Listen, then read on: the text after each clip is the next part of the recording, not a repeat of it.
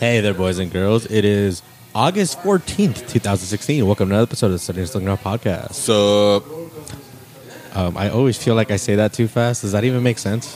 what? Selena Underground podcast? Yeah. Like, I'm just babbling at some point. It works. You know? People know what's going on by now. Yeah, exactly. Yeah, exactly. Welcome back, Joey. Welcome back. Yeah. Thanks, man. What's up, dude? Yeah, this week our guest is Joey Espinoza. We had him. What the hell? When were you here last? It was this year, right? Yeah, I think it was February sometime. Oh, really? What? Speaking of Valentine's Yeah, I was Day. going to say. Yeah. It could very well be 6 months to the date. Remember because we were all joking that we didn't have anything to do on Valentine's Day? It might have been. Was it? Yeah. I It's think like our it second was. Californian episode. We had him on, really? No, well, Snap. that night, yeah, for Selena's Underground. I think that's crazy. Anyway, however it worked out. Yeah. But you're back with some more facts and shit. And again, it was a very, very timely, like you say, it's what would you say, 60-something days before the election? Yeah, I think it's like 80-something, yeah. 80-something, yeah. And also, I just had a freaking shower thought this week, you know. I was just like thinking about the taxes, you know, like, wait, what the fuck? Why would there be higher than just regular sales tax on marijuana? And so yeah, then you reached out and I was like, fuck yeah, dude, perfect time. So come on and talk about it. So we'll be getting into that today, and hopefully we could shed some more light on it because I'm actually curious. I mean, I honestly purposely didn't do too much research because I was like, man, I knew you were gonna. You got the documentation. You got the paperwork. I have the documents. Yeah, like Alex Jones is over. Yeah. But anyway, just plainly, how would the tax? Because right now, you go buy a box of cereal, they charge you 9.75% tax or whatever, and that's that. For how would that, on the basic level, how would that work for marijuana? If it's legalized, Yeah, so for cannabis, there's going to be different levels of taxation. So you're going to have your general sales tax that you're describing, basically. Yeah. You're going to have your local municipality tax, which the city or the county will be imposing depending where you're at. And then you're also going to have a state tax. And that's most likely going to be for both medical and recreational cannabis. So for recreational cannabis, you're going to be paying a excise tax, is what they call it, to the state. You'll probably be paying some sort of tax to the local city or county, and then you'll be paying a sales tax. Fuck. Damn. So, and does the state and the county, do they set their own rate, or how does that work? Yeah, that's kind of like when we were talking before. What was going to be happening here locally was mostly focused on the medical cannabis side of things, because obviously recreational hasn't officially passed yet. It's just on the ballot, and we'll see what happens. Yeah. So 6 months ago, I was telling you guys about what was probably going to happen and what we're trying to make happen, and now I can tell you what has happened, actually. When we look at the county specifically, Monterey County, and so this to describe this to people, there's something called unincorporated areas in your county, and then there's something called incorporated areas. Incorporated meaning a city that has its own police department. Unincorporated, if you call the cops, the Monterey County Sheriff shows up. So that's usually the best way for people to know the difference between the two. The difference between the city of Salinas or somewhere like Prunedale or Castroville is that Prunedale and Castroville are unincorporated, why the city of Salinas is obviously incorporated with its own city charter, etc. Just to give people an understanding of what I'm talking about.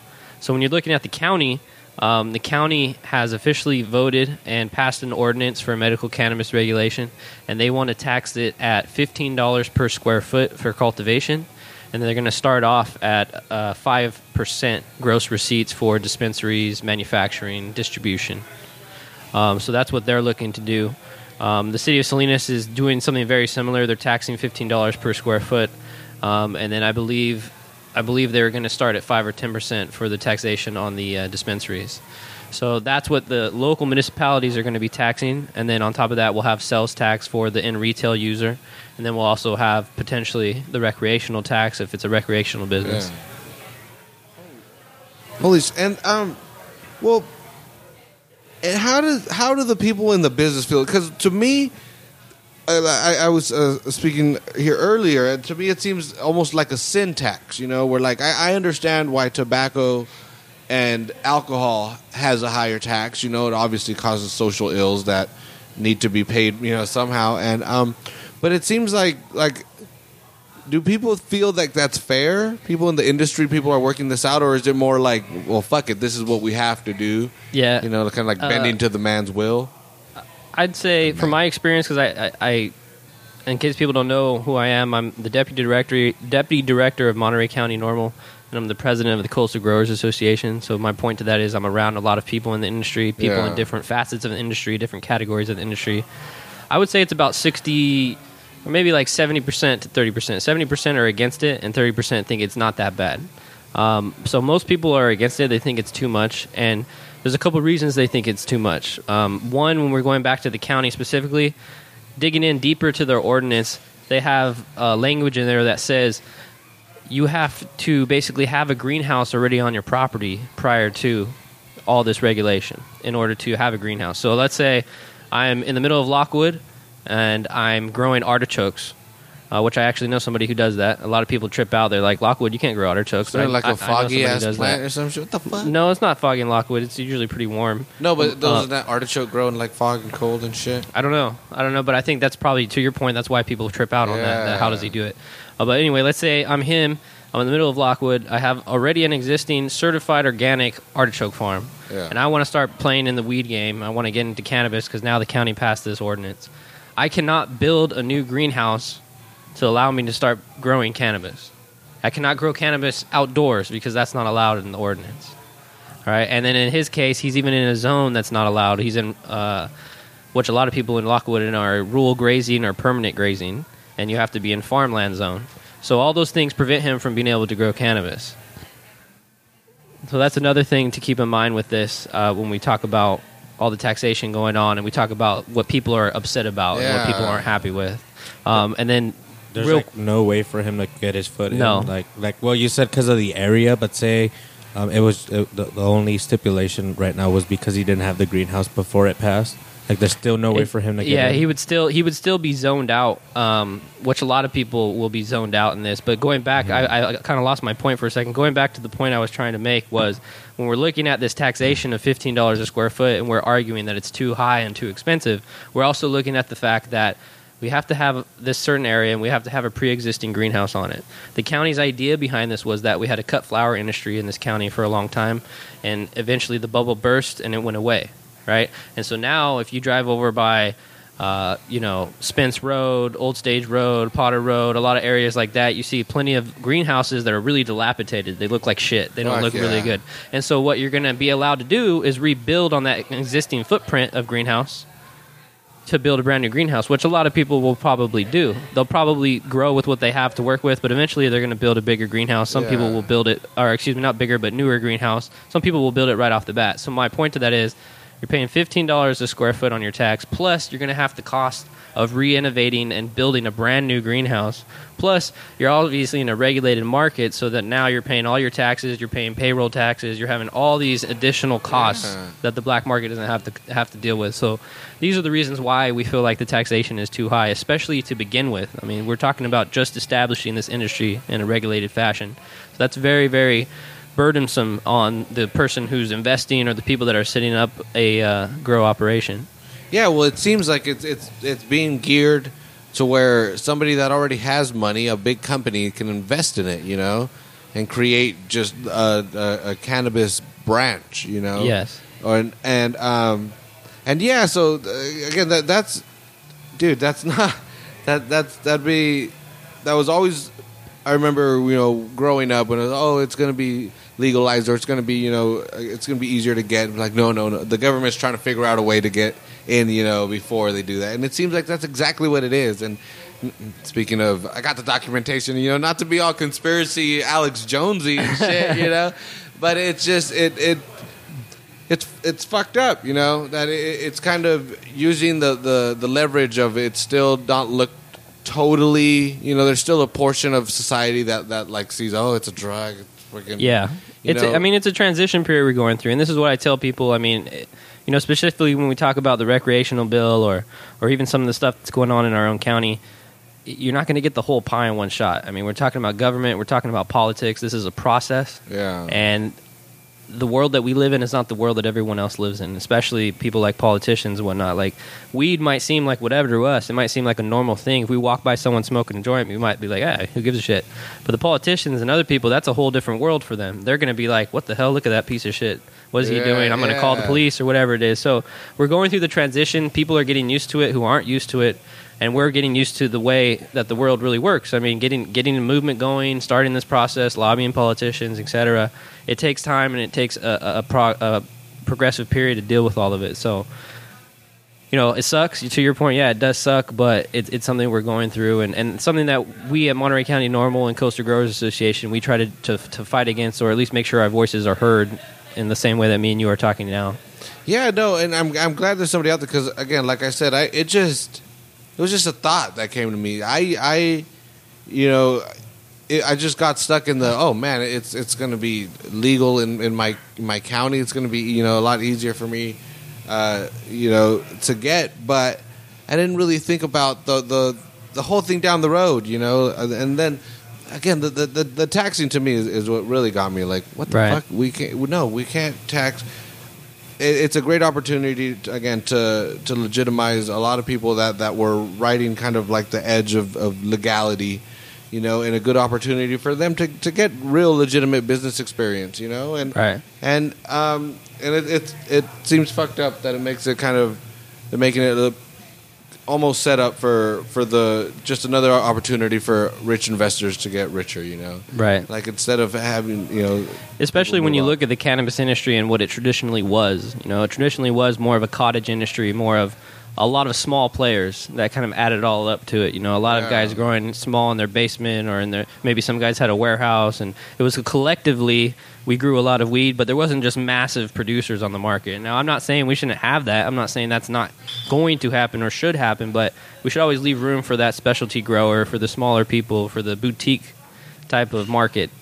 Yeah, again, our generation seems to be all about that, and I love it. I love that, you could go to the farmer's market and get, locally made fucking candles or some shit, Right. Like, it's something different about it, that instead of going to Target or Walmart and getting, one for $1.79 that was just made in this giant-ass factory. Right.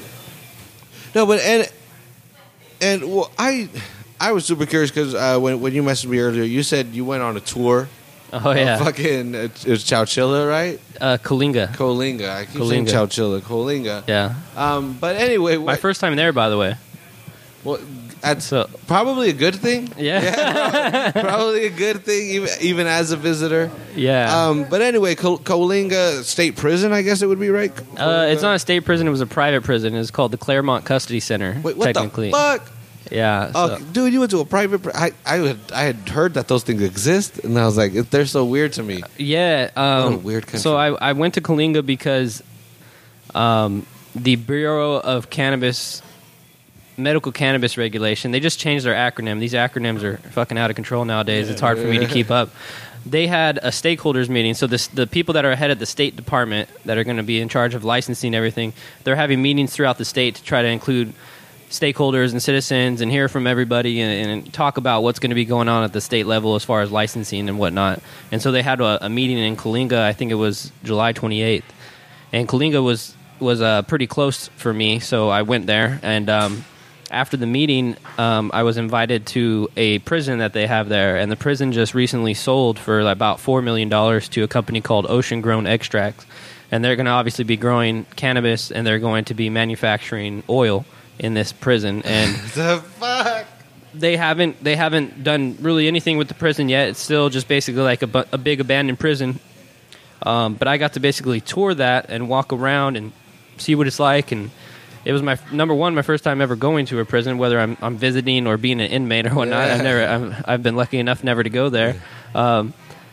But number two, I got to tour it with a lot of the people who are going to be the head of the Bureau of Medical Cannabis Regulation. So the chief and all her assistants and all the people that are going to be basically working on the regulations and writing out licenses at the state level, I went to prison with them, basically. Yeah. So it was a really, really cool experience just to be walking around a prison, especially the nature of the cannabis industry and everything it's gone through to get this far. I mean, there were like bunk beds with still, the little mattresses, whatever, or little cots, whatever you want to call them, because they're obviously not very thick. And then there was a room that I saw that had shelving to the ceiling, and the ceiling was probably a little bit taller than this that we're in right now, and they had jumpsuits folded in the shelves. Like, so a bunch of stuff was still there. I was in the cafeteria, I was in the kitchen. And I was just walking around everywhere. I mean, that was what really made it really unique. Like, most people go to a prison even if they're visiting someone, and you have guards, and you can only go to certain sections, and you have to get checked in before you go through this door and all that. I was just wandering around an abandoned prison, just going wherever I felt like. Finding shanks and shit. No, it was a really crazy experience, man. I don't think I'm ever going to forget that. And what are they going to do in that prison? They're going to grow weed, and they're going to make oil. But like, they're gonna grow weed in the cells and shit, or well, they're gonna obviously renovate it and probably do construction and change it up so that it fits what they need. But essentially, where people were most likely serving some sort of term for a cannabis violation or a cannabis crime, if you look at it as a crime, people are going to now be there making it oil and growing weed in the same room, potentially. Imagine if you get a job at that company and you were locked up there before for like some weed shit. You'd be like, oh, this is some fucking bullshit. Or some like... Is that ironic? You have some PTSD. I don't know what it would be. Yeah. Go crazy. Dude. You don't know what happened to me here, man. Yeah. You'd be trying to fucking buy shit with soups and coffees and shit. Like, nah, dude. Yeah, no, it was crazy, man. Like I said, I don't think I'll ever forget that. And I've never been to Kalinga, so it was pretty crazy to go there too. I mean, Kalinga's, I don't know if anyone's ever been there, but it's south from Salinas. It's kind of in the middle of the state, and it's super hot. It's really hot there, and there's nothing there. You're basically in the middle of nowhere, more or less. There's not a lot around you, so what the fuck?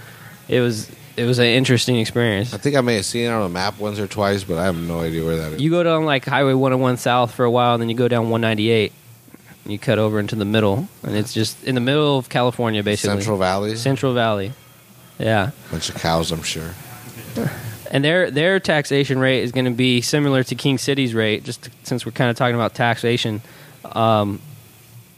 So in King City, what they're doing is they're taxing you $25 a square foot for the first 5,000 square feet, and then they're taxing you $7.50 for any remainder square feet. So let's say you had a 10,000 square foot area. The first 5,000 is going to be 25 a square foot. The other 5,000 is going to be 7.5. So that's how they're going to be getting taxed over there in Kalinga. $25,000. It's a lot of money, dude. What the fuck? I think it comes out to $15 a square foot. At an acre, comes out to about $652,000 a year. It's a lot of money. So that's why we're opposed to it. Especially, like I said, these companies are new. They're just starting out. And honestly, most companies, if they even do make money, if they even do survive, don't make money until 2, 3, maybe 4 years in. And so that's just a regular company. That's not even a company that's going to have to deal with all the taxation that we're talking about with cannabis, where you're getting taxed from sales tax, you're getting taxed by the square footage, you're getting taxed at the gross receipts from the state and locally. So it's why we really opposed it. And so here's what's going to happen at the county level.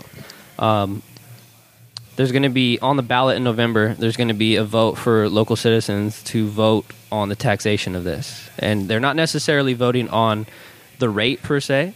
They're voting on a cap of $25 a square foot. And they're more or less voting on, are we okay with taxing medical cannabis or not? Are we okay with taxing this product? And if they do say yes and they do vote yes on this, then the ordinance will go through. And sometime in 2017, they'll probably start issuing out local permits for this type of thing, as long as people can meet the requirements. If the taxation doesn't go through, and if people vote no, then it's going to go back to the moratorium, moratorium is a fancy word for a ban, prohibition, basically. Yeah. It's going to go back to that, and then the Board of Supervisors are going to have to decide, what do we do from here, or do we just ban it? So in a lot of ways, we kind of want the taxation to pass, even though we're not necessarily in agreement with the taxation rate right now. Well, again, see, that's what fucking is bugging me. It's that whole. It's like what the fuck's that movie? Saw. You know, where like you got to cut your arm off in order to survive. Kind of thing. Like, yeah, you can go ahead and do what you keep doing it, but we're gonna hamper your ability to do it. Yeah. And Well, and it kind of defeats the purpose a lot of ways. The way I look at it and the way that the Board of Supervisors and the people passing these laws should look at it. Yes, we can make money from this as a community, and we can have a community benefit. But a large part of this should also be, the ideal should be, and the idea should be, we're fighting against the black market. We're taking back control of our community in a lot of ways. Like, the black market will always exist, don't get me wrong, but we can definitely affect it. And we can affect it by having regulated businesses. And instead of Cujo over here going around the alleyway and getting his eighth of weed, he can go into a regulated business and get his eighth of weed, right? Bro, I'm not that scummy. I go to an apartment, dog. In an alley. In an alley. No, an but apartment made of cardboard boxes. But yeah, like, okay, like, okay, this is legal and regulated in our county, but now because of all the taxation and everything, it's $35 a gram. Why would I go do that when I could still get the dude down the way at $20 a gram, or even cheaper?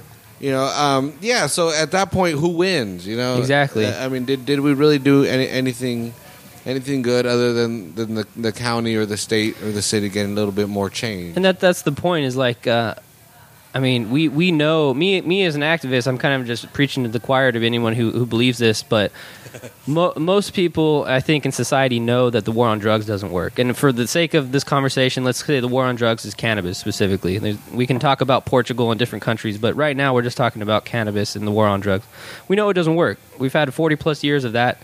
It's not working. It's not making any less people smoke weed. We're not getting rid of any less weed than it used to be. It's just growing. And that's simply a supply and demand conversation. So why don't we approach it in a different manner, which is what we're potentially going to do here in Monterey County and Salinas and Greenfield and King City, etc. Let's approach it in a different manner. But we need to approach it in that manner where we understand we're working against the black market, right? We're working against them in a way that we have to compete against them to try to pull people away from that side of it and come over here to the regulated side where we have more control. So they have to approach it in that way. They can't just look at it as a cash grab. They can't just look at it as, we need this money till we can do that. We need to approach it so that we're helping society. We're helping our communities. We're changing the way people think, and we're changing the way things work. And that's why we have to look at it in a more reasonable way. I would have liked to see this taxation rate somewhere along the lines of Humboldt County or Calaveras County. So in Humboldt County, what they're proposing to do is they're doing a 1-2-3 model. They're going to tax $1 per square foot for outdoor cultivation, $2 a square foot for greenhouse cultivation, and $3 a square foot for indoor cultivation. And the reason they're changing the rate at what they tax it based upon the way you grow it is because you can grow more or less depending on how you do it. If you're doing an outdoor crop, you're probably going to grow 1 to 2 times a year. Yeah. Harvest, you're going to harvest 1 to 2 times a year. Greenhouse, you can probably do year-round about 4 times a year. Indoor, you can do 5, maybe some people that are really good 6 times a year, you can harvest a crop. So that's why we're taxing it a little bit more on the indoor versus the outdoor, because they can pull off a little bit more product, which allows them to make a little bit more money. In Calaveras County, they're taxing, doesn't matter how you're doing it, they're taxing it $2 a square foot. These are much more reasonable rates.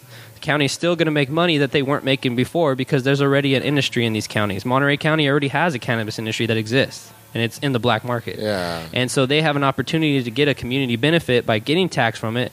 But if they try to take too much tax from it, they're not going to get much, and they're not going to make much of an effect on the black market. And a good example of this actually happened in Las Vegas. I saw a PowerPoint slideshow that was really quick, like 5 slides that kind of summarized it, and they did the difference between North Las Vegas and Central Las Vegas. Central Las Vegas being more of the area we're used to when we go to Las Vegas, the Strip, like where everything's cracking off. Central Las Vegas took an approach similar to Monterey County where they were taxing it very, very high, where really the only people that could probably play would be the big corporations, the people that have a shitload of money that can probably do it. They still don't want to pay that tax rate, don't get me wrong. They're businessmen. They want lower rates, but they can fuck with it. North Las Vegas took much more of a friendly approach, a lower tax approach.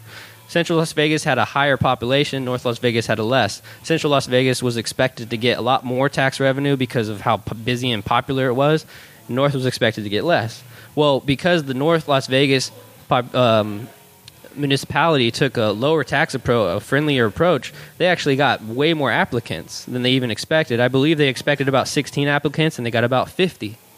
And so they went from projecting around $6 million in revenue from taxation to somewhere around $19 million. Why Central Las Vegas actually had less people apply than they expected and made less tax rates than they expected. And if you look at the difference, it's simply because of the approach they took in the taxation model, friendlier versus higher. And so that's what I would like to see Monterey County and the cities of Salinas, Greenfield, et cetera, take a lower tax rate. Because if you have a lower tax rate, you're going to attract more people. And if you attract more people, you have more likely of a chance to pick out the best ones, right? You have 100 people apply, you can try to pick out the best guys, the most qualified, the most professional guys. Yeah. But if you have a small amount, you don't get much to pick from. And so these are the points we're trying to make. And I have much more time on a podcast to explain it than I do in a 3-minute public comment in a Board of Supervisors meeting or a 15 to 30-minute conversation with the supervisor in their office. So that's why I'm going more in depth. Video where you can explain the whole thing, you know? Me and my partner in Monterey County Normal thought about doing a podcast just to talk about this stuff just a little more thoroughly. So I agree with you. Yeah. I mean, there's so much about it. Because I'm thinking, like, what are the other companies, like the fertilizer companies or the soil companies or even the glass companies, you know, like, because this also, it's a ecosystem, you know? Mm-hmm. And I wonder if, you know, what their say is, or are they just kind of like anxious either way? I mean, it's... I'm sure the big ones and the really intelligent ones are paying attention to it. I'm sure the ones that are very narrow-minded are just waking up and going to work and opening the shop and trying to sell glass or whatever, you know what I mean? Yeah. I don't know. I don't know what they think exactly, but that's what's going on here locally. And what does it mean? I know you have if the legalization passes, what does that mean in terms of what is it, penalties? I guess you would say you have a pretty dope chart right there. Oh yeah. But yeah, a lot of it's going to be no felonies, right? It seems like there's there any felonies? I have a chart here. I believe it was made by a man named Chris Conrad, who is a cannabis expert witness. And basically what he has is 2 columns. He has a column that lists current criminal penalties based upon adult use activity, and then penalties that will exist after the initiative passes. And again, remember, we're talking about recreational. We're talking about people that are 21 years old and up. We're not talking about medical. We're not talking about if you have your medical card. This is just the average guy that doesn't have a medical card. This is if it passes in November. If it passes in November. This is me. Go ahead. So an example of it, if we look at like the first section that goes over 4 things, is possession of less than an ounce of cannabis. That right now is a $100 ticket. And if it passes, it's going to be legal. You're not going to have to worry about a ticket. If you possess less than 8 grams of concentrate, you're looking at a misdemeanor of about potentially 1 year in jail or $500 fine. Once this passes, or if this passes, that's just totally legal. So basically, if you look at these chart, which people can find if they go to MontereyCountyNormal.org, or if they check out our Facebook page, we'll post this so you guys can see this visually, because this really is more of a visual document than me just sitting here explaining. Yeah. I mean, reading it, it'd be kind of hard to understand, but yeah. So basically, long story short, what this initiative will potentially do is it will change a lot of misdemeanors to being legal. Certain felonies will go from being felonies to being completely legal, and then certain felonies will change to misdemeanors. And so this is where a lot of people argue, and people even within our industry argue about this initiative. And this happens every time we try to legalize weed in California. Initiative comes up, and 2010, I believe, was the last time. It was Prop 19. People within our industry were fighting against it because they felt like it wasn't good enough, or it's too restrictive, or it's this, or it's not that, and it should be. And same thing is going on with this. A lot of people in our industry are against it because they feel like it's too restrictive. Right now, as it stands, that will allow you to possess 6 plants, grow 6 plants in your house, and possess an ounce of weed, and I believe possess 8 grams of concentrate. Some people say that's bullshit. I want to grow as many plants as possible. This should just be like growing tomatoes. Some people say that's bullshit. I can have as many artichokes at my house as I want. Why can I only have an ounce of weed and 8 grams?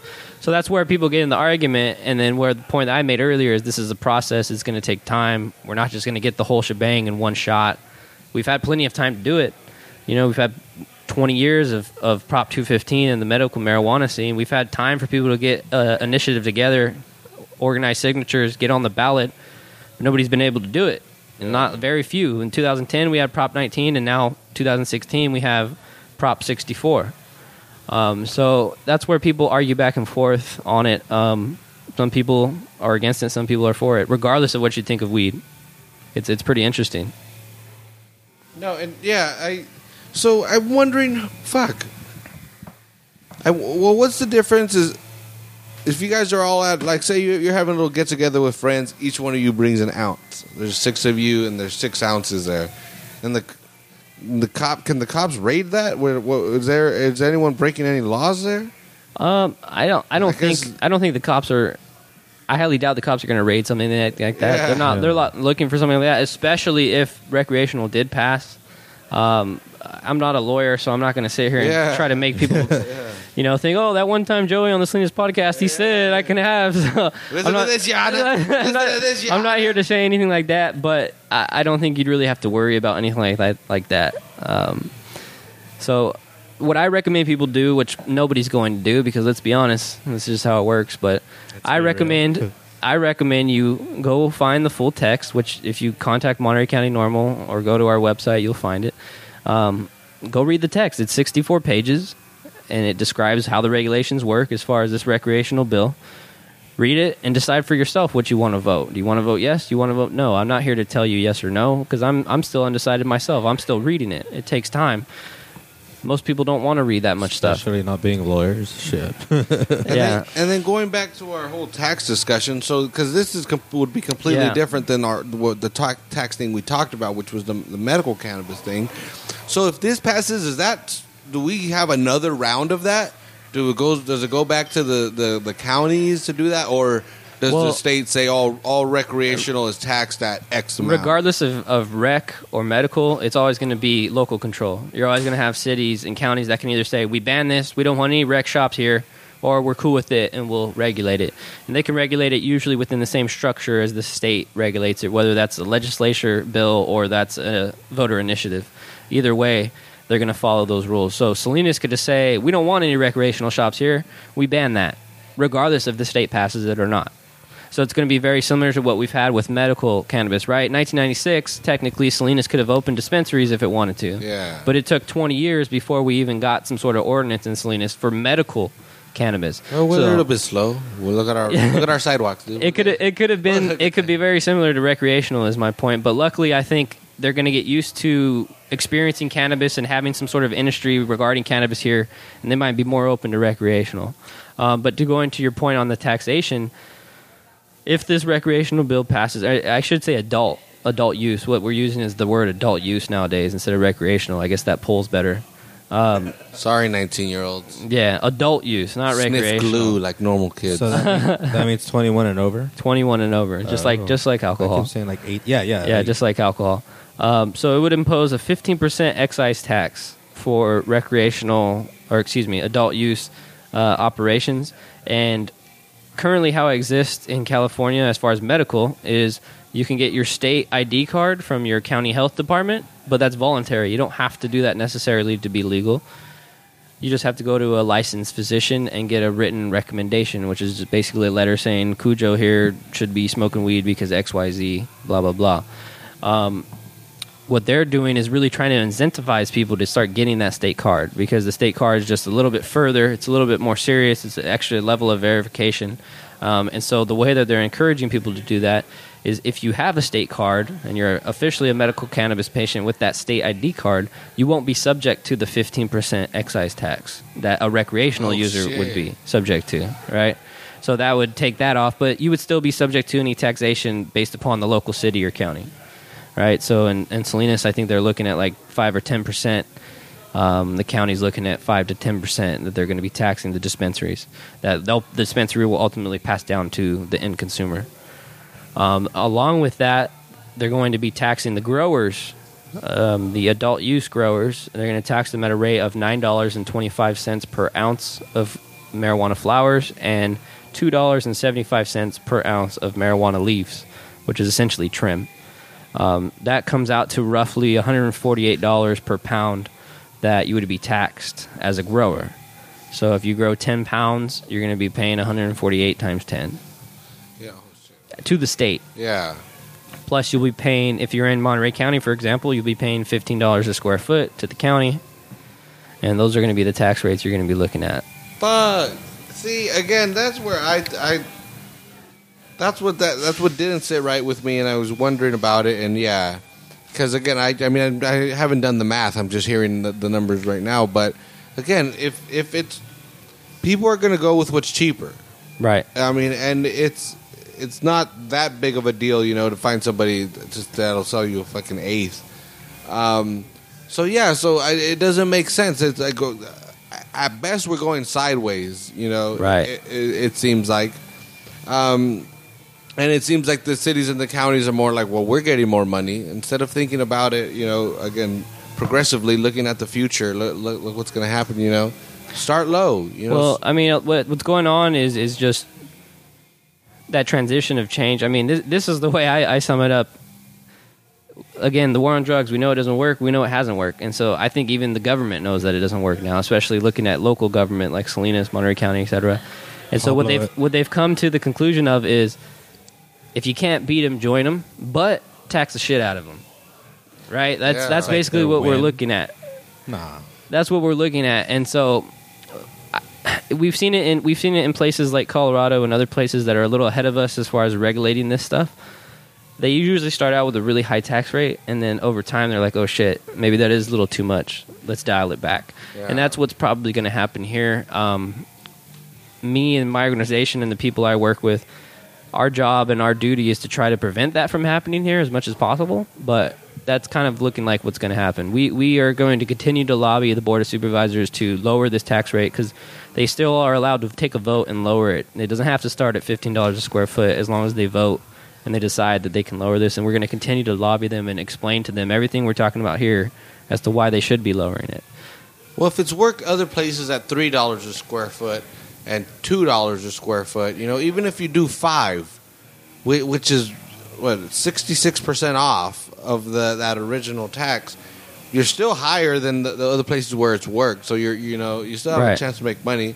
And if you could raise it incrementally at that point. Okay, well, 5, wasn't doing it. Again, I don't know. Well, and the other thing you got to be careful with raising it is we know that cannabis prices are going to be dropping. I mean, the more people that get in it, especially at the higher level, like I said, this is really a boutique industry. It's a lot of growers that are growing 1,000 to 5,000 square feet, roughly. Yeah. Now we're looking at the opportunity for people to be growing at half an acre, maybe a couple acres, depending on how they have everything set up. So we're going to have a lot more cannabis produced than we used to, and a lot more people getting into it, and they're getting into it at a high commercial level, which is going to ultimately lower the price of cannabis over time. And so it's counterintuitive to tax it higher over time, considering the price of it is going to be lower over time. When it gets lower, that means we have less margin. When we have less margin, we make less money. When we make less money, we can't pay as many taxes. And so we really have to, just even more of a point to my point about lowering the tax rate when we begin is start at, like you said, $5 a square foot. Maybe that would be a little bit more reasonable. And then 2-3 years of data actually having a regulated industry. Yeah. Let's look at what is possible. What could we tax these guys at where we get a little bit more money for enforcement or a little bit more money for regulating this, but we're not killing these businesses. Starting off at $15 to me just seems like way too high to begin with the industry that you're not exactly sure of how it's going to go. So we need to look at the data, look at the statistics, and then tax based on that, not just based on hiring a consultant and getting some numbers from him. Yeah, and also in an industry where you really can't go to like Bank of America and say, "Hey, I need a $250,000 loan. Not I got this fucking idea. This is my experience." The cannabis industry can't bank at all right now. You can't do anything. A lot of people try to find workarounds and do certain things, but I mean, in so many ways, there's really no way other than money laundering to work in the banking system. Because think about it, if you're telling us we cannot use banks, then there's no other way but laundering money. Technically, if you're looking at the technical definition of it. You know what I mean? Yeah. If you go into a bank and you set up a bank account and you kind of fabricate what kind of business you have in order to get your cannabis business a bank account, that's technically money laundering. Yeah. So they have an industry that is wanting and willing to pay taxes like any other industry, But this industry has to break the law in order to abide by the law. It's a complete clusterfuck. It's crazy. It's federally illegal, but these businesses are supposed to pay federal income tax. The IRS will come after you if you're not paying federal income tax. Even if you're a cannabis business. It's crazy. It's like, it's crazy. I mean, yeah, they can't. It's that conspiracy. It's not a fucking conspiracy. They just want to get their fucking hands in the fucking money pot. They really do. And it's fucked up. Again, ultimately, like you said, it's not because people. Sometimes I think it is a big industry and it makes a lot of money, but ultimately, when you look at it, like compared to fucking smartphones or something, you know, or construction, like it's really it's not a major ginormous like to the overall national GDP. It doesn't. It could be.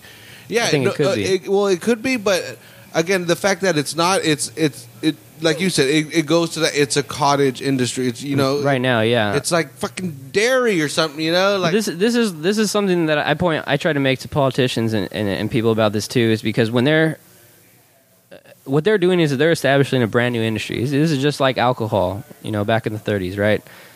We're establishing a new industry, and so the only data, the really only concrete data that they have to go off of is data that doesn't exist, because the data is within the black market, the ether of the black market. Like, we don't know exactly how this works. We have a rough idea, though. Yeah. And so when they're developing these regulations, they're developing on a black market, which has tremendous margins. If you want to sell 10, 20, 100 pounds of weed in the black market, you can make a lot of fucking money.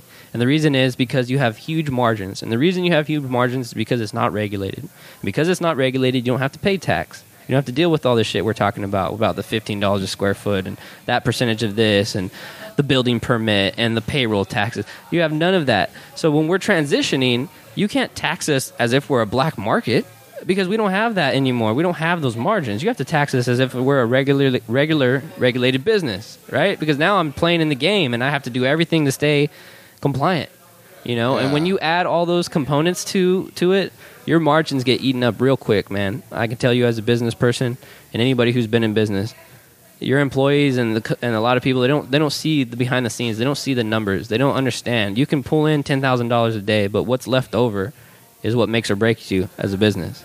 You don't want to pull in $10,000 a day and then have $500 left over for yourself after you pay everybody and your employees and everything. What's the point of doing business at that point? You might as well get a regular job, make more money. So that's something that's really important to consider.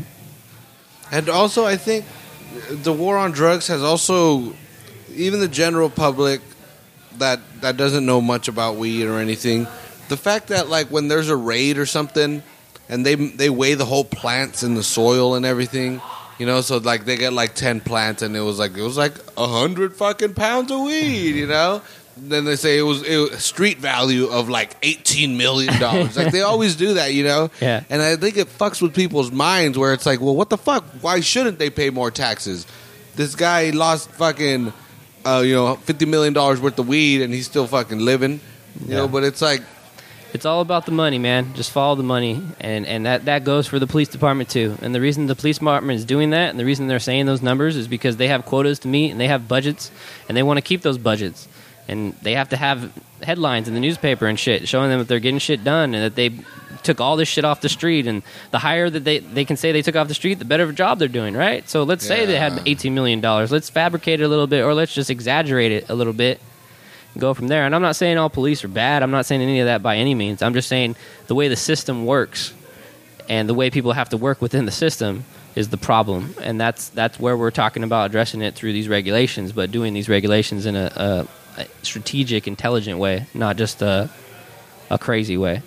Well, yeah, and again, we're doing this because whoever's, you can be involved. That's yes. What, again, instead of sitting there and complaining or talking about I could do, I would have done this or whatever it might be, you can get involved. It's at such an early level, right now.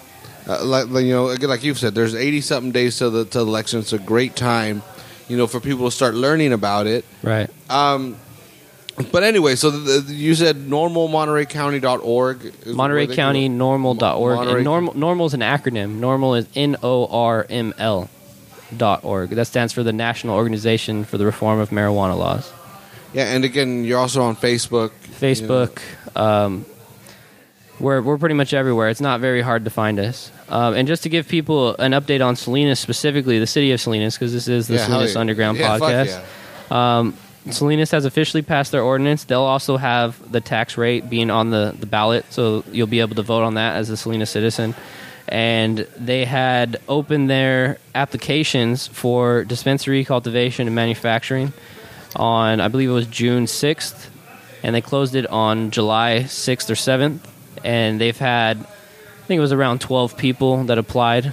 So we are in the process. The city and whoever they're hired are in the process of reviewing applications, and they will hopefully by fall start the process of choosing who's going to be the first dispensary in Salinas, the first cultivation facility, and the first manufacturing facility. So in Salinas, easily by probably the first quarter of 2017, you'll start to see some sort of businesses open up. And the only reason I say it'll take some time is because they got to go through the selection process, and then anybody who gets the permit is most likely going to have construction to do on the building and things like that, which require building permits. And again, it's all a process. It all takes time. But sometime in 2017, I would say definitely before the summertime, we will officially have a dispensary in Salinas that we can all visit if we do have a medical card. And have they narrowed down where in town they're going to be? Well, downtown. Go ahead. No, I highly doubt that. I don't think who is it? The Downtown Association or Old Town Association? I'm sure there's some sort of association. City Center, some shit. They don't want that shit in downtown, but at least not yet. We don't know where exactly because all of these applicants have their own locations, their own proposed locations that they're applying with. So I don't know where all of them are going to be. I have an idea where a few of them are going to be just because of what I do, but they're going to have to be, going by the ordinance, they're going to have to be at least 1,000 feet away from a school, from a park, from a daycare, from a smoke shop, all kinds of stupid shit like that. So there's only so many places in Salinas that you can put something like that based on that criteria is my point. So you're going to be looking at more industrial areas, more... You're not going to be like going to Target and Starbucks and then walking over to the dispensary most likely because it's very difficult. I can tell you as somebody...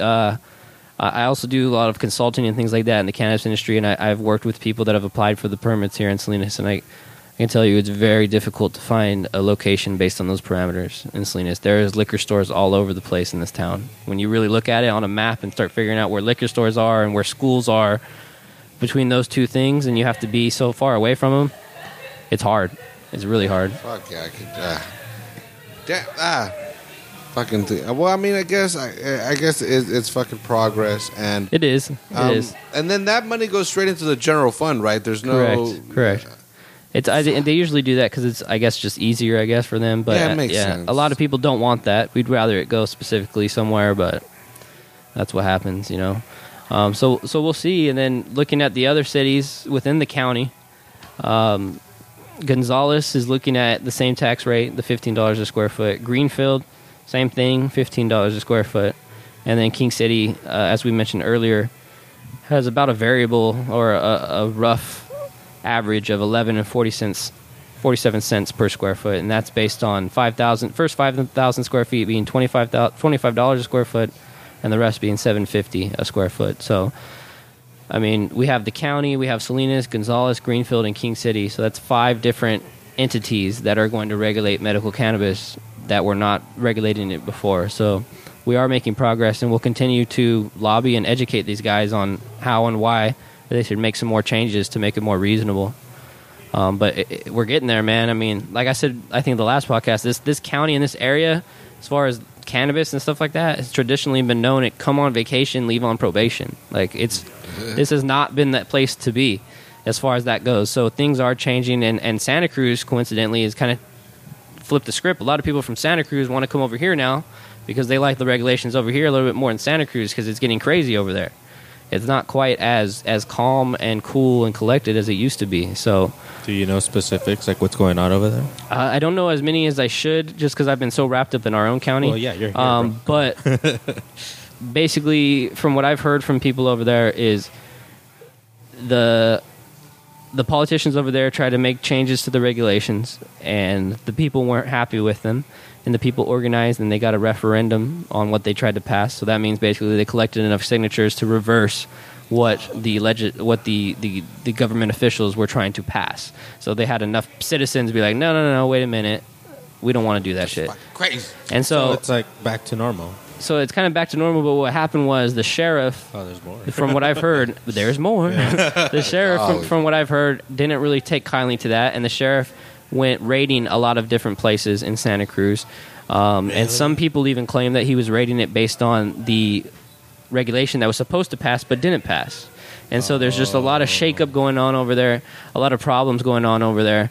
As far as that goes, so it's just not quite as peachy as it used to be in Santa Cruz, and so Monterey County is actually pretty attractive to a lot of people. I think now that this tax rate that it currently stands, it's not quite as attractive as it was going to be, but there's been tons of people that have been looking into investing in Monterey County, Greenfield, and other areas here because they're looking to the future. They're looking to recreational, and then what better place to set up your huge cannabis empire but Monterey County? I mean, it's already a huge ag town. We already have the infrastructure. We're used to it.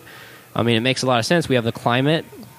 There's people from, Colorado that are coming over here. There's people from all over the place that are coming here. I know an investor that's based out of Chicago that had people approaching him and his investment group that were trying to get funding for greenfield projects. So, I mean, it's crazy, man. Like, it's 1 year from today, it's going to be a whole nother world as far as cannabis goes here. It's called Greenfield because they were looking into the future. It's finally kicking in. Yeah. Finally. To me, well, and also, I don't know if I want to say umbrella effect because it just sounds like it matters. But I'm thinking again, if all of a sudden there's dispensaries here in Salinas and there's manufacturing facilities up and down the valley. All of a sudden, there's going to be a need for graphic designers because there's going to be logos. Yeah. All of a sudden, there's going to be more printing going on. All of a sudden, so many of the edibles, so many of the edibles are all homemade stuff. So, all of a sudden, you're going to have chocolate makers or candy makers or something. Right. And they don't necessarily have to stick to cannabis-infused products. That's what, Right. All of a sudden, this guy can have the next Ghirardelli, could come out of Monterey County, right, because somebody got their start in this industry. Which again, I think is another big reason why we should really, as a people, should start thinking about the taxing. Right. This is an excellent opportunity for people to get into an industry, and you don't necessarily have to stay in it.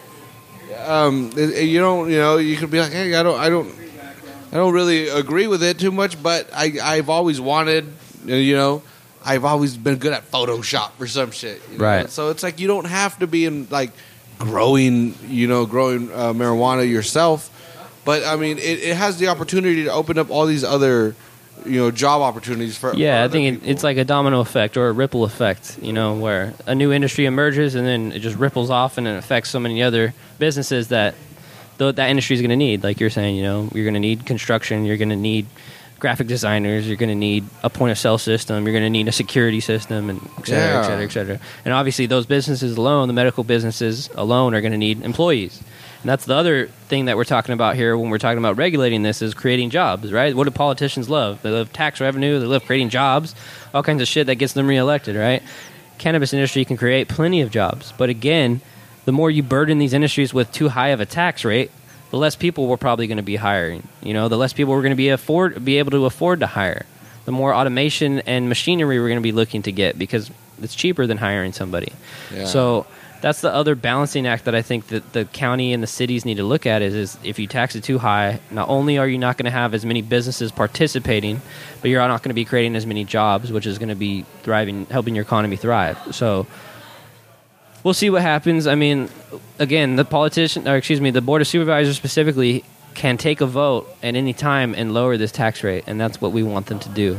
And that's part of why I'm saying it here on the Salinas Underground podcast, because we're going to get that in their minds, and hopefully they start to understand it. Something interesting to keep in mind talking about politics in this area is two long-standing Board of Supervisors that have been here for many, many years are going out in 2017. Dave Potter in District 5 is going to be getting replaced with Mary Adams. And Fernando Armenta in District 1 is going to be getting replaced with Luis Alejo. And so we're going to be having somewhat of a shakeup at the Board of Supervisors, just in the fact that 2 new people are going to be added to it. I forget how long Potter was in office, but it was a very long time.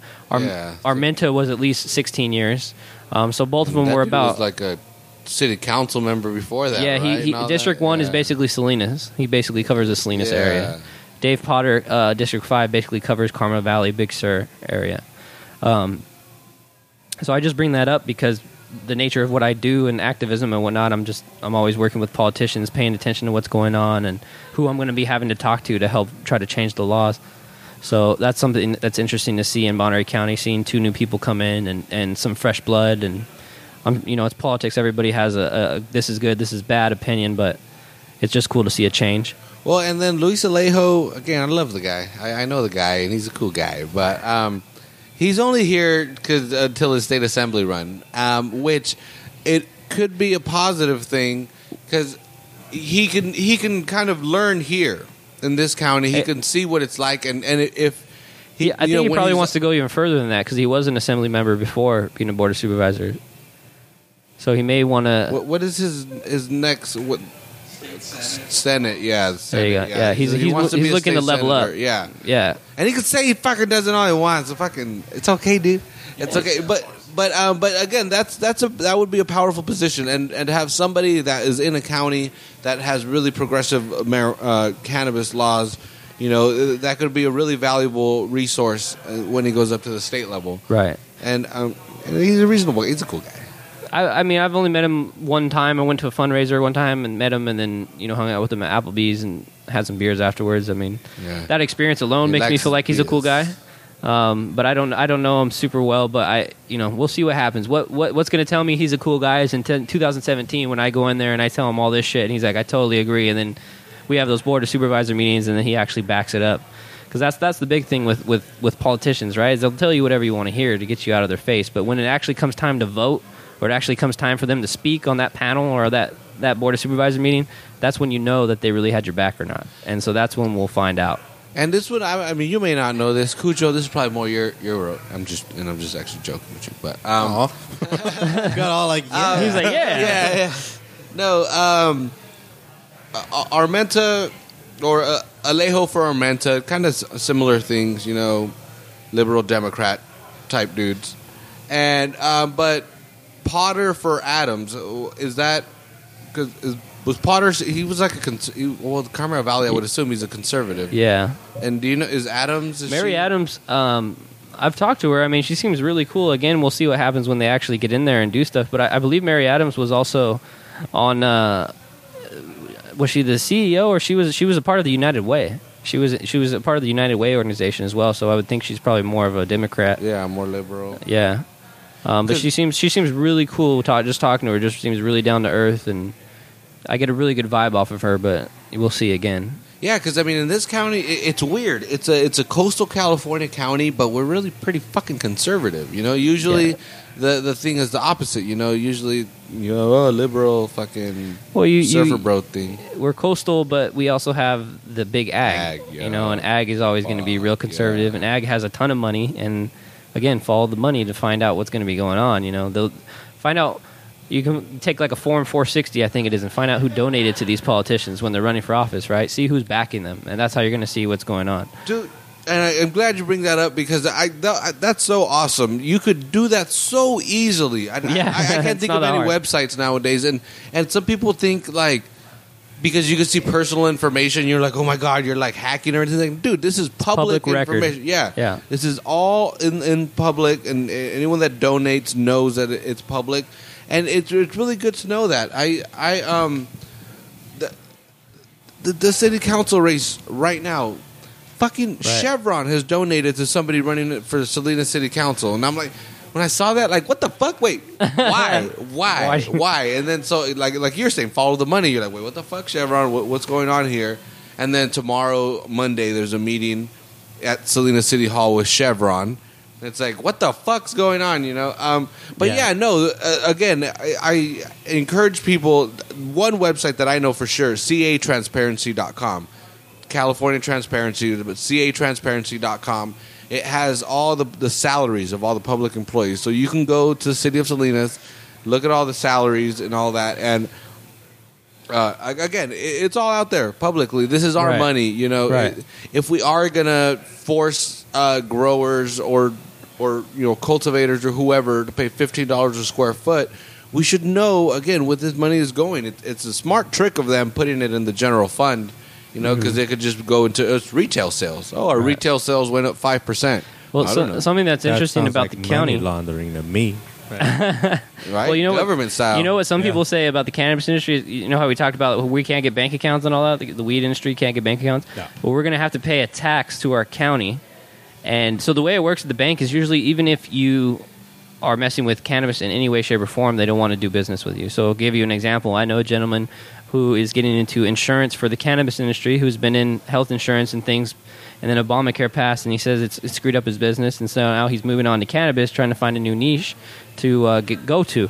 Well, he was very naive to the whole banking problem of cannabis, and he went into one of the bigger banks that he's banked at for like 15, 20 plus years, and he went in there all excited and told the local branch about what he's doing and how he's getting into cannabis insurance and this and that. And they were like, cool, and they set up his bank account, and then the compliance, which is corporate, higher level up, basically figured it out, and they closed his cannabis business bank account, and also the bank account that he had with the bank that had nothing to do with cannabis that he had for like 15, 20 plus years. Fuck. They shut it all down because they just were like, what, you're fucking with weed? Okay, no, we can't do that. We're closing down your bank accounts. Wow. So going back to your point where you're like, oh, it sounds like money laundering, something that some people have brought up, I know I'm saying it's money laundering, but it's an interesting point and an interesting perspective to think of. If I'm a cannabis operator and I can't have a bank account and I have to pay you, let's say in a 10,000 square foot setting, I have to pay you $150,000 in tax a year, and I'm paying it to the county, and the county takes that money, it puts it in a bank account somewhere, right? But now isn't the county taking money from the cannabis industry and putting it in the bank account just the way that this insurance guy was, per se? And so how does that work? So that's something that someone actually brought up to me about 4 or 5 weeks ago, and it's like it's interesting. What bank is the county using or the city using? You know what I mean? Because they're taking money from the cannabis industry and putting it into a banking establishment, but they're not getting their bank account shut down, obviously, because they're a city or their county. Who's going to shut them down? But it's just something interesting to think about. Well, it's crazy when it all of a sudden it comes to the state. The rules are slightly different. It's like I thought we're supposed to be a government of the people, by the people, for the people, Well, have you seen, not to kind of go off topic, and it's probably not a good topic to segue to, especially what we're talking about, but fuck it, it's the Salinas Underground podcast. Yeah, hell yeah. When we're talking about firearms and whatnot in California, I believe there was something, I didn't follow it too much, but I believe there was something in there where they're trying to make it even harder to get guns or whatever it is, but they're putting exemptions in for certain politicians and for certain levels of government that you're in. You don't have to follow certain rules that a regular citizen has to follow. The fuck?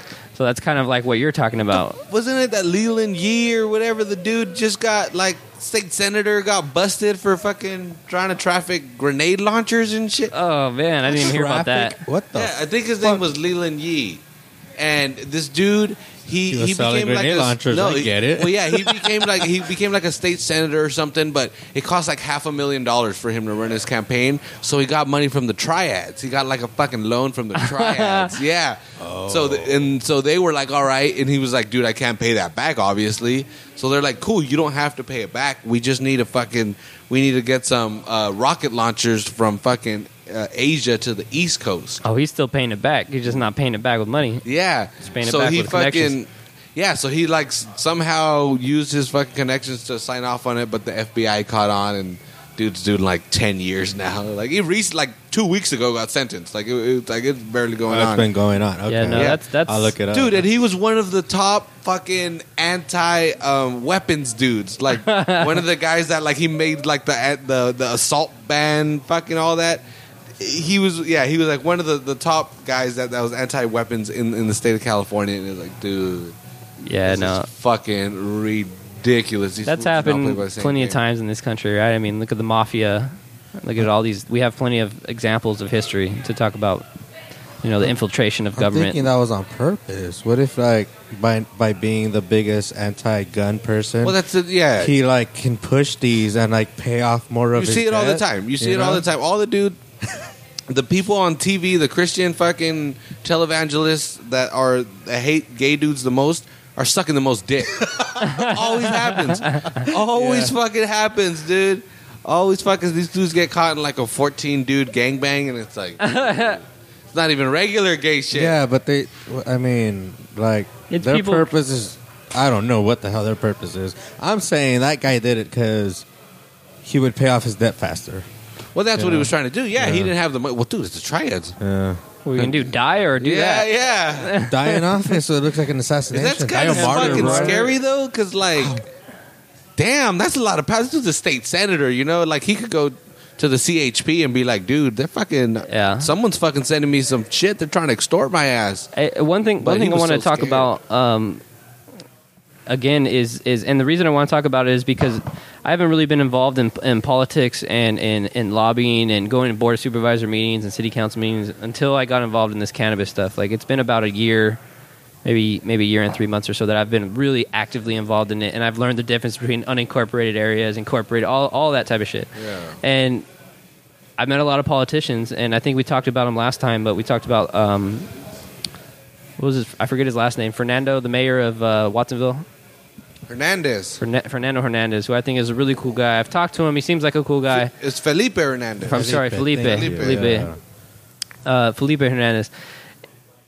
So anyway, my point to all this is, what do you guys think about what's going on in Salinas right now as far as all this crime? It seems like it's getting a little bit crazier than normal in these past 2 weeks. To me, I mean, we're going for the record, just like the Rio, right? So there's one thing, aggravated assaults, which, you know, pretty much any violent act against another person will never be as high as they were. Well, I don't know about never. Salinas is going to keep growing. But they haven't been as high as they were in the mid-'90s. Not even fucking close. I think it was 1998 that we had the most. It was about 1,500 aggravated assaults in Salinas. Since then, we haven't had a year where we had 1,000. So overall, the number of violent acts in the city has gone down significantly, just as it has around the country.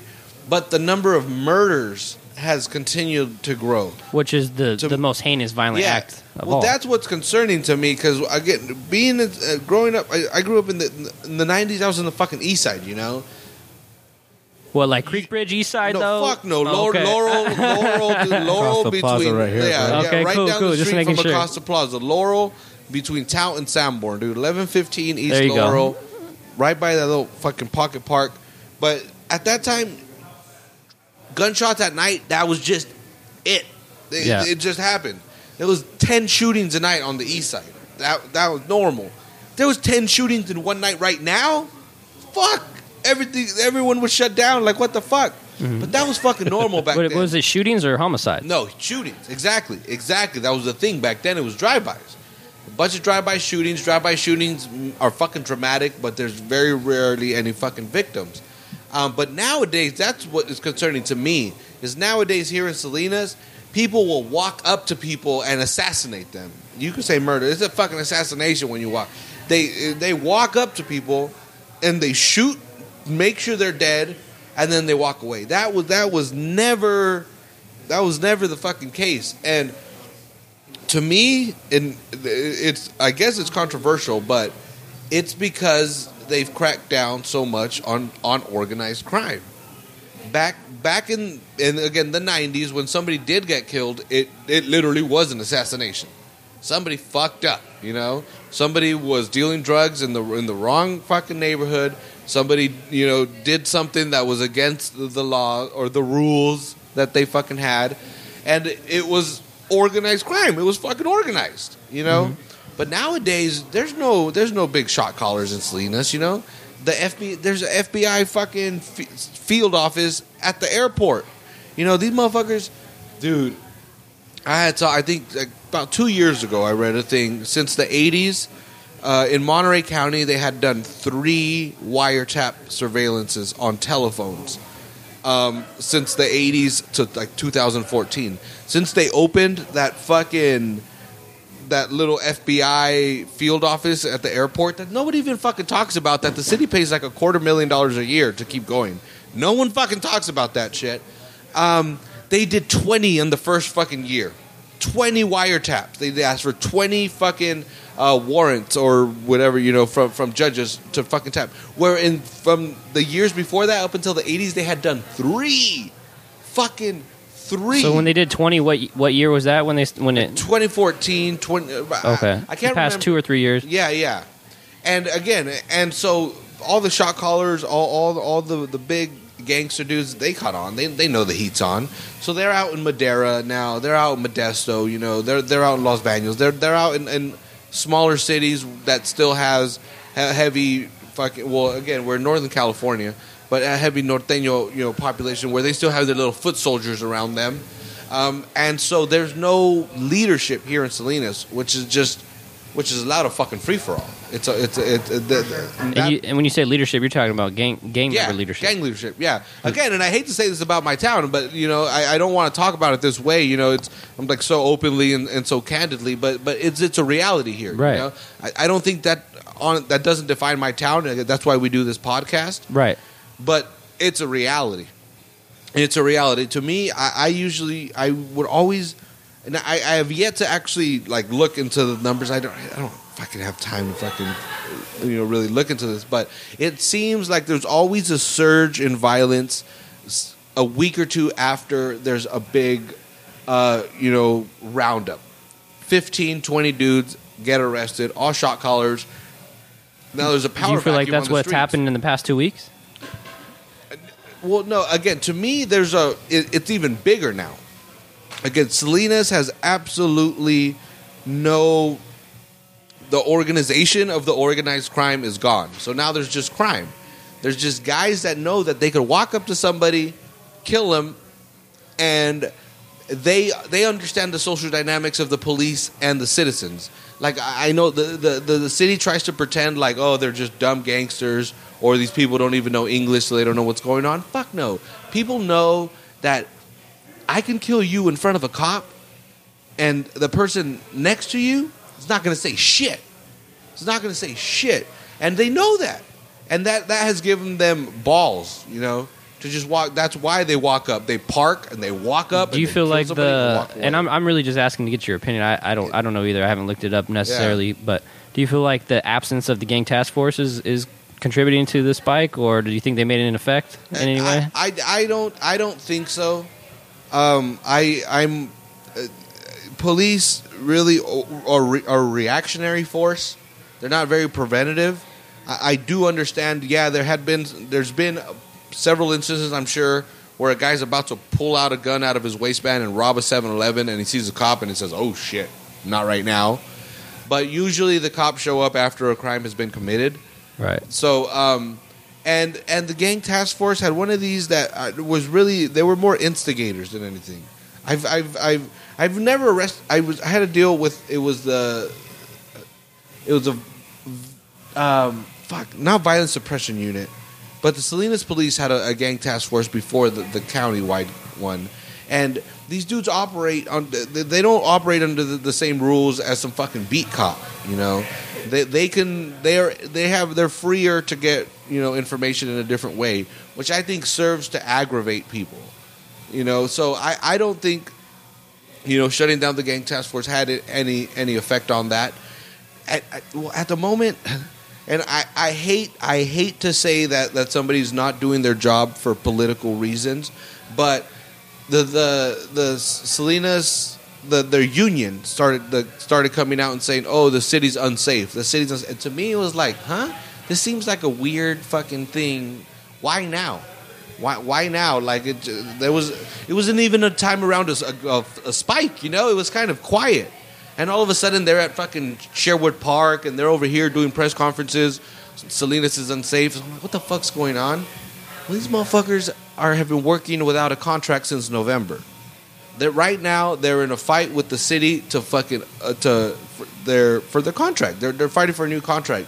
So as much as I hate to even think this, and I have, so I'm gonna fucking say it.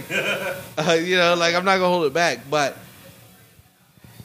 the beat cops themselves have kind of stepped it back and let the crime get loose, and be like, look, see, this is why we need a 10% raise.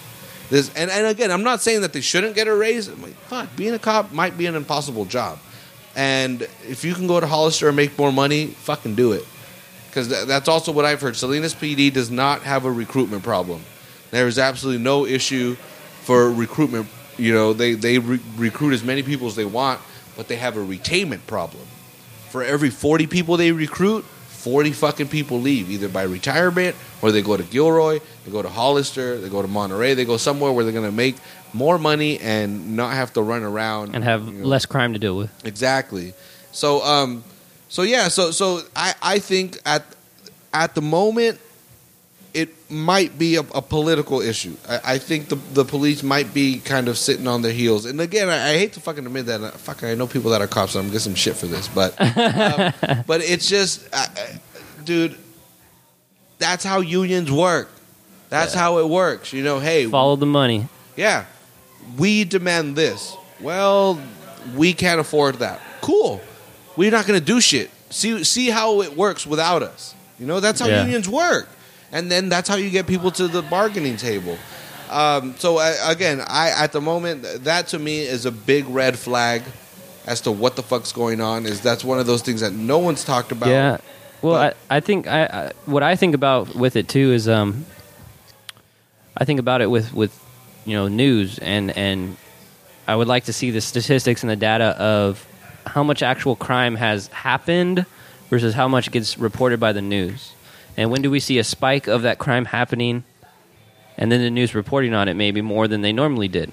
You know, are they contributing to everyone's sense of Salinas is unsafe in the sense of reporting on stuff that usually already happens anyway? But if you don't report on it, people don't hear about it, then they don't think it's not safe. You know what I mean? Well, and people really want to insulate themselves. I was actually just having this conversation. One of the recent murders, one of the local reporters had a picture of the body. She got there, just as the cops were putting up the tape, and she wanted to post. She wanted her article to have the picture of the body, and of course the editor was like, "Fuck no, dude, you're not gonna fucking do that shit. Like, what the fuck?" So they ended up going with it was just the forearm. It was just the forearm and the hand of the guy. Well, people called and complained. People called and complained and said, "How can you fucking do that? This is fucking disturbing to me." And the reporter was like, "Yeah, it is disturbing, and it should fucking be disturbing. Somebody got fucking murdered in your city. You know, you shouldn't."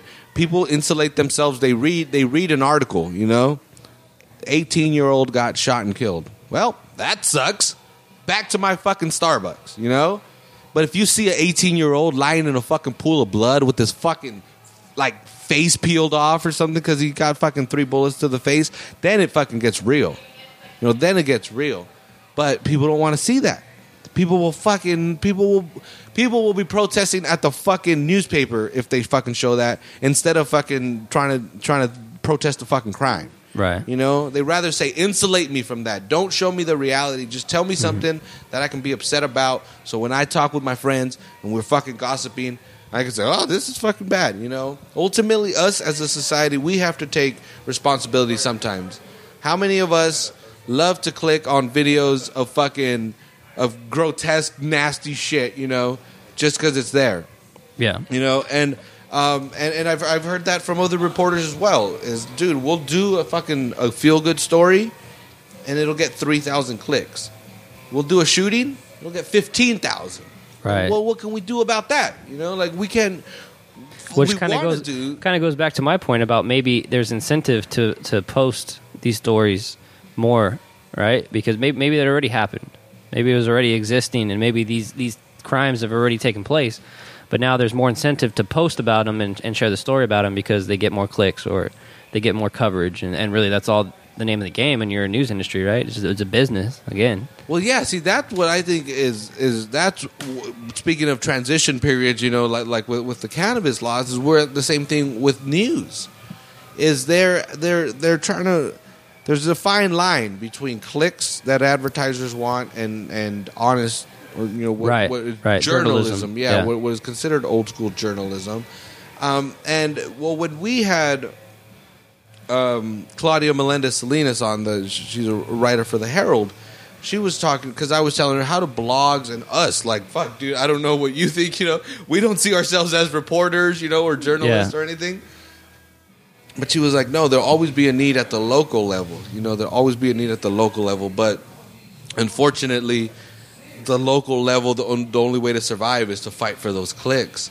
So, dude, you go to, I hate to call them out, but you go to KSBW, they have the little top 5 most popular articles. Number 1's always the mugshots. Number 1's always a fucking mugshot. What the fuck does that have to do with anything?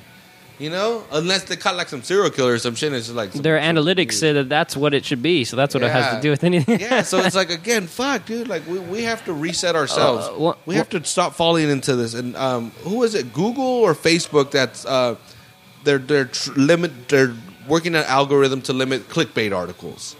They should. There's so much bullshit on Facebook right now. I hope it's Facebook. Yeah, that's like all Facebook is. Yeah, man. There's all kinds of fake shit. Yeah. If you have on your Facebook feed what fucking Star Wars character you are, probably, I'm talking shit about you, dude. I'm not saying it to your face, but I'm talking shit about you. I'm like, I need to jump on my phone, dude. That's the most annoying shit. And then they try to get all fucking serious like 3 days later and shit. Why does the government do this? Fuck you. Well, one thing I'm curious, just going back to Salinas, and then we can move on to it, but on from it rather. I'm curious, like if there's any data or any place that we can learn from, in the sense of a place that had similar issues with gangs and young people being involved and everything else, and did they ever fix it? Is there any way that we can look at and see that did it ever get fixed or kind of get fixed, or is it just impossible to fix? I mean, has it happened? I've always wondered that myself. As this, especially this being an area where so many gangs start, again, depending on your history, the northern structure started here, way back in Market Street, way in the 70s and shit. So that's why I'm always like, dude, when are you ever going to get the fucking Crips out of Compton? Are you ever going to get the Latin Kings out of Chicago? Right. Can you ever really, really get rid of that? And you do see these stories. Ultimately, I feel if we could diversify our economy, Salinas isn't really unique, dude. For every Monterey in Salinas, there's a Santa Barbara and Santa Maria or Lompoc, or a Ventura and Oxnard. There's up and down the coast. That's what it has. That's how it is. Even Santa Cruz and Watsonville. Even though Watsonville's a pretty fucking hip little town. Felipe, dude, that fool's fucking bad. He's a badass dude. But yeah, it always seems like that, and all the workers, all the what is it, blue collar employees work in this place, and they support we're just a big support area, literally a giant labor camp, and I don't mean to be all fucking, romantic about it, but that's Semitic was the one I was going for. But go ahead. I don't care. The Jews can be involved as much as they want. I don't care. I was talking about concentration camps for some reason. Anyways, no. So but yeah. So I'm like labor camps. That's right. Got it. My bad. Yeah. Anyways. Hella derailed. I'm sorry. Yeah. I forgot what point you were trying to make too. Me too. That's how you know I was going on a fucking tangent. Right? It definitely, cannabis has nothing to do with that, folks. Yeah, no, not at all. No, but again, a diversified economy for Salinas would be awesome. We were talking about retail on our Californian video podcast earlier, and we have retail and we have labor, hospitality and ag here. I think it would be great if kids that went to the fucking taquerias or Mexican restaurants on the east side were sitting next to CEOs of, cannabis businesses or CEOs of, whatever, companies that make apps or something. It makes it much more accessible.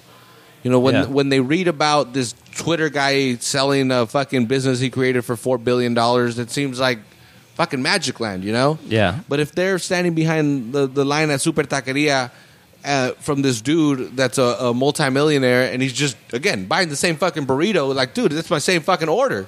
I think that can really motivate the kids to be like, I could do this fucking simple shit. Go slang some coke in Chinatown and have a fucking brand new Camaro. Or I could take this shit. I like geometry, or I like history, or I like whatever the fuck it might be. And I could take it. I could make... Nowadays, you can make a YouTube channel. These motherfucking dudes are... Oh, my God. Yeah. You millionaires, you know? So imagine if you're in Salinas and you're behind... Again, you're in line at the fucking Farm Fresh Deli with this guy that's a fucking YouTube celebrity. Like, all this dude does make silly videos on YouTube, and he makes $4 million a year. You know, like, you ain't gonna do that shit fucking out there banging on fucking Garner and Del Monte. You know, and kids are smart. Kids, they'll automatically go to that. If that's the cool thing, if that's the hip fucking thing, then that's what they'll do. But there's no kind of diversity like that in Salinas. Right. You know, these executives from Taylor Farms that are in this shiny new $40 million building across the street, they're not shopping on the east side. You know, they're not going to fucking the Crab Shack on the north side, you know? They still stay in their insulated suburban communities, and it makes the people that can reach up to their level make it feel like that's a fucking concrete ceiling, you know? Right. So I think, again, if we could diversify our economy here in this town and show anybody, you know, that, dude, you can make money a million different kind of ways now, you know? And just because you're from Salinas doesn't mean you have to fall into this fucking category. And I think that in itself, you know, you don't need fucking after-school programs. You don't need to fucking put these dudes in tennis classes or fucking take them to Pebble Beach to go golf and shit. Like, nah, dude. Show them some real fucking results. It's a lot better for the community. Instead of just spending a $100,000 grant on a fucking 2-year program, it's a lot better to fucking, again, lower a tax rate for an industry. And help that industry flourish locally. Right. And then that's how you motivate kids. You know, instead of only being able to reach out to however many the grant lets you, let it be open to anybody. You know, again, you're here putting your information on our podcast. Whoever the hell listens to this podcast is digesting that information. You know, maybe somebody could be like, holy shit, like, I could be Joey. You know, I could be Joey. I could be out there, you know, going to you know, Coalinga, to these places, you know, walking around with people making the decisions. Like, it's that easy. Right. You know, we're dude, here on this podcast, we're not some fucking professional ass dudes. We're here sitting here drinking beers on fucking $300 equipment, you know? And anybody could do it, you know? So I think that would be huge for this city. Yeah. If we could have a lot more people, again, like you, like, and you know, or anybody at the farmer's market, you know, people that are just this cottage type industry, you know, like, hey, dude, there is so much money to be made now, and you don't have to do it by fucking, again, selling drugs or fucking. Growing up, I knew a dude that gave him $500 to fucking firebomb cars. That was his fucking job, dude. He get $500 a car from a gang, and that's what he would do. He had a regular job just because he was bored, but he would make his fucking money firebombing cars for $500 a car, you know? Like, dude, you know, you have to find a way to combat that, you know? And you're not, this fucking dude is not, you're not going to put him in some fucking cooking program and he's not going to change his life. Yeah, I think it goes back to supply and demand, right? There's a demand for jobs. Yeah. And there's not much of supply. Firebombing, apparently. There's not a lot of supply for those jobs, right? But there's a lot of demand for those jobs. So what do kids do? They figure out how to meet that demand. Right, whether that's joining a gang and selling drugs in Chinatown, or firebombing shit, or whatever it may be. Yeah. So, no, again, and again, I could fucking wax poetically about this shit forever because it's just what I get high and think about. But yeah. But anyway, I mean, I don't want to derail too much off topic. And my bad. I kind of started it off. Thanks for bringing that up. I mean, that's what I like. You know, guess to we're Salinas. We are Salinas Underground. Right. I mean, you know? and I'm born and raised in Salinas. You know, I've been here my whole life. You know, I graduated Salinas High School, all that. So it's something that affects me and something that I think affects all of us. So it's just something I wanted to hear what you guys had to say about, basically, and just throw it out there. Gee. Yeah. That's my abridged version. I'm telling you. My back's all sweating and shit. Like, Don't get him started, man. Don't get him started. Yeah.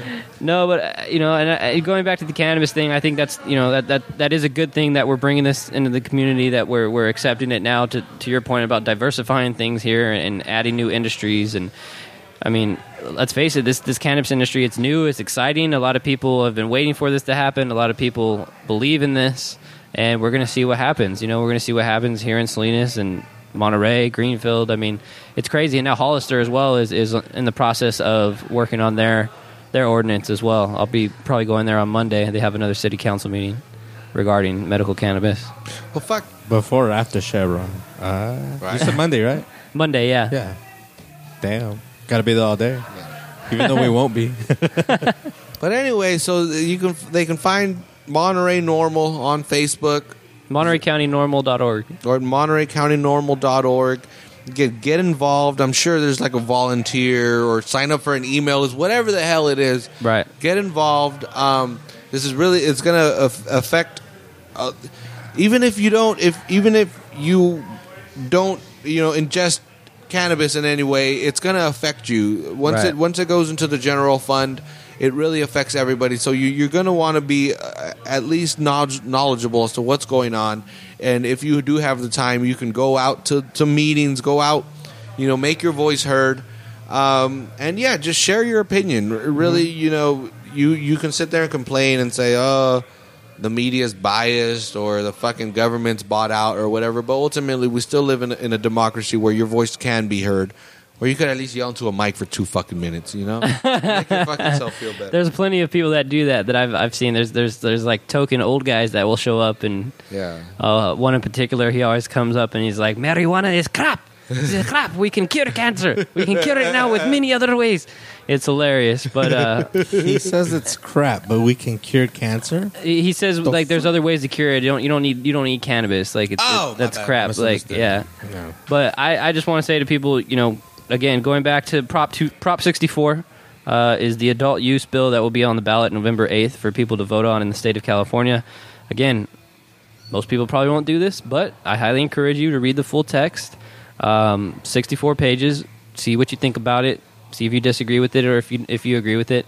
Another thing you can do is I can't remember the exact name, but I think it's Friends of AUMA, AUMA. On Facebook, and then also I think there's something along the lines of no on AUMA, right? So my point is go to see both sides. See the people who are saying vote no on it, hear what they have to say. People who say vote yes on it, hear what they have to say, and then come to your own conclusion. Yeah. Definitely encourage people to do that. But we do have the opportunity to pass recreational or adult use cannabis in California for the first time, and I think that will be a very big opportunity for us to continue the momentum of cannabis reform and legalization. California, I believe, is like the 6th, 7th, 8th, maybe 9th largest economy in the world. So that's going to be a pretty big deal if that happens. And then on the local level, Monterey County, the city of Salinas, the city of Greenfield, these cities are all going to be voting on the cannabis taxation component as well. So you'll have the opportunity to vote yes or no on that. And if you are too lazy to read the document, which most people are, feel free to reach out to Monterey County Normal, and we can try to help facilitate this for you and give you quick insight on it so you don't have to read everything. But again, always encourage you to think for yourself and read yourself. Fuck yeah. Hell yeah. All right, Joey. Thanks again for coming on. And you're more than welcome. You already know. It's your second time on. Whenever the hell you want to come back on and talk about it. The next thing's going to be maybe, fucking December or January after the election. Let's see what happens. How did the voting go down? That's through, man. That's probably going to be it. So I appreciate it, guys. Yeah, so again, thanks again, and reach out. Fucking learn, man. Read some shit. See y'all next week. Yeah, good. Peace.